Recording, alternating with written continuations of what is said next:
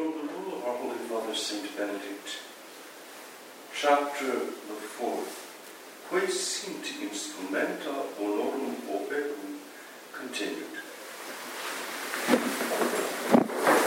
fear the day of judgment, to be in dread of hell, to desire with all spiritual longing everlasting life, to keep death daily before one's eyes, to keep guard at all times over the actions of one's life, to know for certain that God sees one everywhere, to dash down on the rock Christ one's evil thoughts the instant that they come into the heart, and to lay them open to one's spiritual Father, to keep one's mouth from evil and wicked words, not to love much speaking, not to speak vain words or such as move to laughter, not to love much or excessive laughter, to listen willingly to holy reading, to apply oneself frequently to prayer, daily to confess one's past sins with tears and sighs to God, and to amend them for the time to come. Not to fulfill the desires of the flesh, to hate one's own will, to obey in all things the commands of the abbot, even though he himself, which God forbid, should act otherwise, being mindful of that precept of the Lord, what they say do ye, but what they do, do ye not. Not to wish to be called holy before one is so, but first to be holy, that one may be truly so called. But thou, O Lord, have mercy upon us. Thanks be to God. So often as we come to chapter 4 in our reading of the Holy Rule, it strikes me that every one of the instruments of good works merits a special commentary.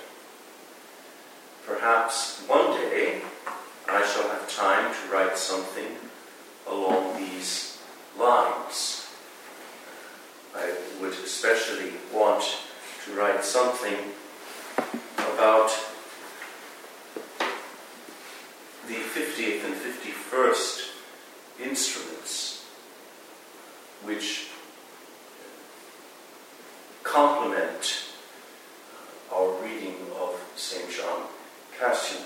To dash down on the rock Christ one's evil thoughts the instant that they come into the heart, and to lay them open to one's spiritual Father. If we practiced these two instruments, we would be spared so much spiritual distress and unhappiness.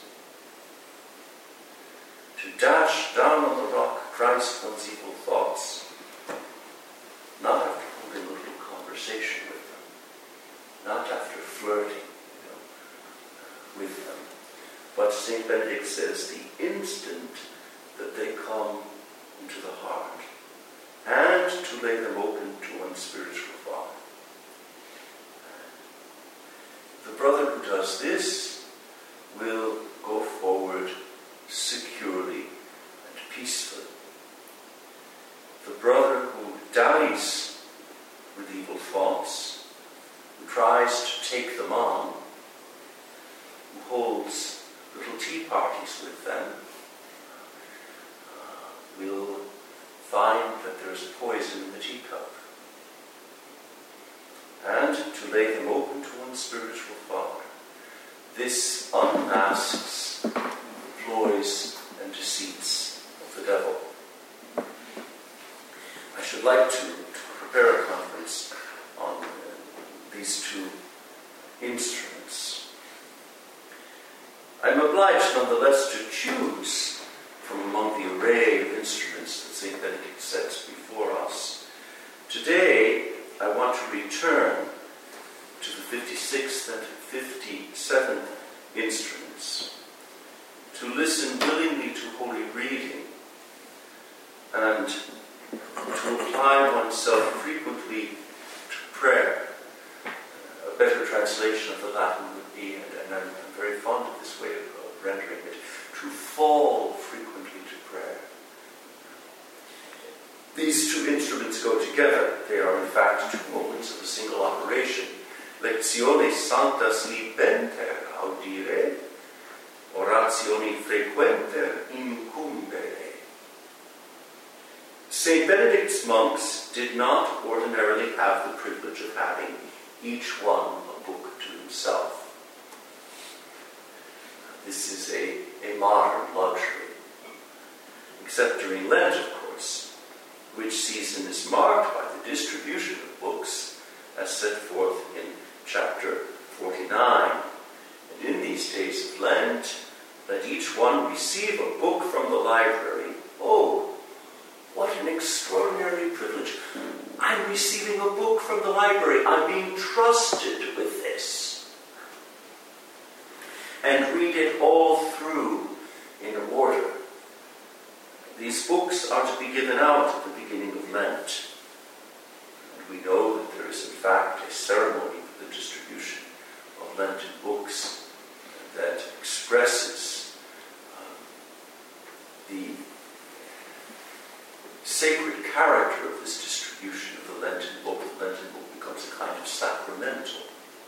Above all, let one or two seniors be appointed to go round the monastery at the hours when the brethren are engaged in reading, and see that there be no slothful brother giving himself to idleness or to foolish talk, and not applying himself to his reading, so that he is thus not only useless to himself, but a distraction to others. Of course, before artificial lighting, reading had to be done in the cloister, because the cloister provided natural light. Don Elijah died had the privilege of visiting the cloister of the monastery of Saint-Joseph du Bessillon, in which each arch of the cloister accommodates a kind of bench, and that would have been the practice in the medieval monasteries. The reading would be done under the arches in the cloister in order to profit from the natural light. But you can imagine that there would also have been temptations to have a word with this one, a little word with that one, to share a discovery with this brother, to ask a question of this other one. And you see how the time of Lectio Divina could easily degenerate into a time for chatting. And so St. Benedict wants there to be vigilant seniors who will see to it that the brothers are about their reading. Of course, in St. Benedict's day, the monks would have read in a low tone of voice, audibly, the kind of reading that we moderns practice. Visual, silent reading would have been unknown to the ancients. Like little children beginning to read, they would have to sound out the words, and hearing the words was just as important, if not more important, than seeing them. Seeing the word was only a means to hearing the word. We don't have that today. We don't often think of that. You know, when a little child is learning to read, if one writes C-A-T on what in my day used to be called the blackboard, I don't think they exist anymore, but C-A-T, the child would go k-k-a-a-t, and then to his joy discover that he had just found the secret of the word cat. I can imagine that when Brother Ignatius learned to read, and he learned to say cat, it was a day of great joy in his life. So this reading in order to hear the word. So one can imagine that the cloister in former times would have been rather like a beehive with this buzzing of the monks reading the sacred texts. As a rule, St. Benedict's monks listened to holy reading. St. Benedict would have his monks listen to holy reading libenter, that is, willingly, gladly, eagerly. Public reading was considered a special skill and an art. It was the practice to have certain monks chosen for the task by reason of their agreeable voice and elocution, to read while all listened attentively and in a perfect silence. You have only to look at the oration for the blessing of the reader on Sunday. It alludes not only to the reader's skill, but asks that he have humility to accompany his skill in reading, lest he grow proud and vain, because it was a special skill and an art. St. Benedict makes a point of saying in chapter 38 that the brethren are not to read or sing according to their order, but such only as may edify the hearers. In this matter, as in all things, St. Benedict recognizes a diversity of gifts within the monastic family. Listen to this sentence from chapter 35. Fratres autem non per ordinem legant, aut cantent, sed qui edificant audientes. There are in every monastery the legentes, the cantantes, and the audientes, the readers, the chanters, and the listeners. These form together a single body in the Holy Ghost. Now, says the Apostle, there are diversities of graces, but the same Spirit. And there are diversities of ministries, but the same Lord. And there are diversities of operations, the same God, who worketh all in all. And the manifestation of the Spirit is given to every man unto profit. The monk who reads for his brethren enlightens them and builds them up. I speak here not only of the liturgical reading, properly so called, the monk who sings the lessons or the epistle, mass, or the monk who sings the gospel, but I also refer to the brother who reads at Compline, from the conferences, and of course the brother who reads during meals. The monk who chants for his brethren gladdens their hearts and confers beauty on the divine service. This is why I do whatever I can to foster the development of this gift among you. The monk who listens for his brethren becomes a storehouse of wisdom, a receptacle of the word, a living memory. Cashin says, sometimes a verse of any one of the Psalms gives us an occasion of ardent prayer while we are singing, inflamed prayer, incandescent prayer. Sometimes the harmonious modulation of a brother's voice stirs up the minds of dullards to intense supplication. We know also that the enunciation and the reverence of the chanter adds greatly to the fervor of those who stand by. Already Cashin says this. It is a pity that today, and this more and more reading, has become a private activity rather than a corporate one. each man now tends to read for himself. And this individualistic mentality is sometimes even carried into the monastery, so that even in choir you have brothers singing the psalms as if they are each one alone, chanting for himself, each man chanting for himself. No, we form a body, and so this is why I insist again that each man listen to his neighbor, to his right and to his left, and produce a single sound. This is very important. I return to it again. That no man kind of charge forward or take over, but that there be as much listening as there is producing sound. I said to you before that I wish I had little dials to control the volume, so that I could have a little knob with the brother's name on it, and I could turn it up when needed and turn it down when needed, and so have a panel of sound controls, so that I could. Don't people have this? Are there not instruments that people who make play music in public places, do they not have a kind of, that would be very useful in a monastic choir, you see. I think sometimes brothers need to be dialed down, and sometimes they need to be dialed up.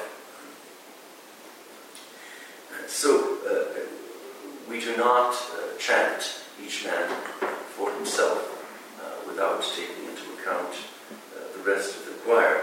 But this comes from the modern practice of privatized reading. Apart from the proliferation of printed books, there is the laptop computer, the notepad, the Kindle, the smartphone, and God knows what else. All of these electronic devices represent a real danger of self-isolation, and in the end, of dehumanization. They are the equivalent in the sphere of reading of fast food. The fast food culture privatizes eating. I'll grab a bite on the run. What a terrible thing to say. How utterly dehumanizing. And so the whole social, corporate nature of taking a meal together is threatened by this culture of catching a bite on the run. A terrible thing. And something analogous is going on with the laptop, the notepad, the Kindle, the smartphone, and so forth. The abbot must be extremely vigilant lest a worldly technological individualism supplant the ancient traditions of corporate reading and corporate listening. It is necessary that we in the monastery keep alive the tradition not only of individual reading from books, but also of corporate listening while one reads for all. We do this first of all in the Divine Office, then in chapter, in the refectory, and in the reading prescribed for the end of the day, just before compline. St. Benedict says, "Therefore, on all days, whether of fasting or otherwise, let them sit down all together as soon as they have risen from supper, if it be not a fast day, and let one of them read the conferences of Cassion, or the lives of the fathers, or something else which may edify the hearers. Not, however, Pentateuch, nor the books of kings, for it will not profit those of weak understanding to hear those parts of Scripture at that hour." There are also some pages in the conferences that we could, I think, eliminate or skip over. They can be read privately, but I'm not sure it's entirely helpful. St. Benedict says, "If it be a fast day, then a short time after Vespers, let them assemble for the reading of the conferences, as we have said, 4 or 5 pages being read, or as much as time alloweth, so that during the reading all may gather together, even those who may have been occupied in some work, and join them. St. Benedict attaches great importance to coming together for this corporate listening to the reading. This being said, there is also a place, and a very large place in Benedictine life, for solitary reading. Already St. Benedict recognized this solitary reading because in chapter 48 he says, "And when they rise from table after the 6th hour, let them rest on their beds in perfect silence, or if anyone perchance desire to read, let him do so in such a way as not to disturb anyone else." And our statutes address this kind of reading. Statute 120a. The monks will not begin reading or studying without first kneeling to invoke the Holy Ghost and the Blessed Virgin Mary. If the text to be read is sacred scripture, they will kiss the page and remain kneeling until they have read the first few verses of the text. The Holy Ghost and the Blessed Virgin Mary, because of this contact with the Word, so that every time we kneel to receive the Word of God, we are in some way brought into the mystery of the Annunciation, and we participate in some manner in the adorable mystery of the Incarnation. So that's the reason for this invocation of the Holy Ghost and the Blessed Virgin Mary.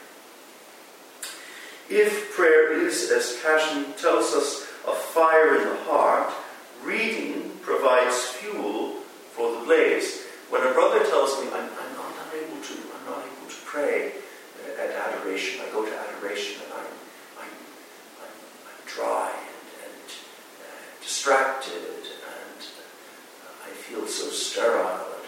Well, more often than not, that state of soul can be traced back to a falling away from reading. The monk who stops reading will soon stop praying. And the monk who stops praying will soon give up reading, or as the case may be, even listening attentively to reading. St. Benedict would have his monks fall frequently to prayer, oratione frequenter incumbere. This is but the application of what our Lord says in the Gospel. And he told them a parable, showing them that they ought to pray continually and never be discouraged.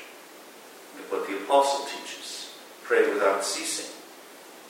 Over time, a monk begins not only to fall frequently to prayer, he begins to pray always, with every breath that he draws and with every heartbeat. This is the way of life to which we aspire. Perpetual adoration, which, as Mother Matilda says, is not about staying always at the column, but it is about living in constant awareness of the adorable presence of God. Mother Matilda's understanding of perpetual adoration goes back to Cassian's teaching, to the whole teaching of the Fathers on prayer without ceasing, the prayer of the heart. The monk who prays always will live at every moment in the presence of God. The monk who lives at every moment in the presence of God will adore always. For a man cannot be aware of the presence of God without adoring. This was the experience of Jacob. After having fallen asleep, Jacob dreamed, and he saw the Lord leaning upon a ladder in heaven. The Lord said to Jacob, "I will be thy keeper whithersoever thou goest, and will bring thee back into this land. Neither will I leave thee until I shall have accomplished all that I have said. At this point, having heard the voice of the Lord, as we do in reading, Jacob woke up. And when Jacob awaked out of sleep, he said, "Indeed, the Lord is in this place, and I knew it not." And trembling, he said, "How terrible is this place! This is no other but the house of God, and the gate of heaven." After this experience, Jacob began, I think, to live always in the presence of God. And living always in the presence of God, he could not but adore God at every moment. This is the monastic journey, awaking to the presence of God, more often than not through reading, and the beginning here below, frequent prayer, of the perpetual adoration that is the life of the blessed.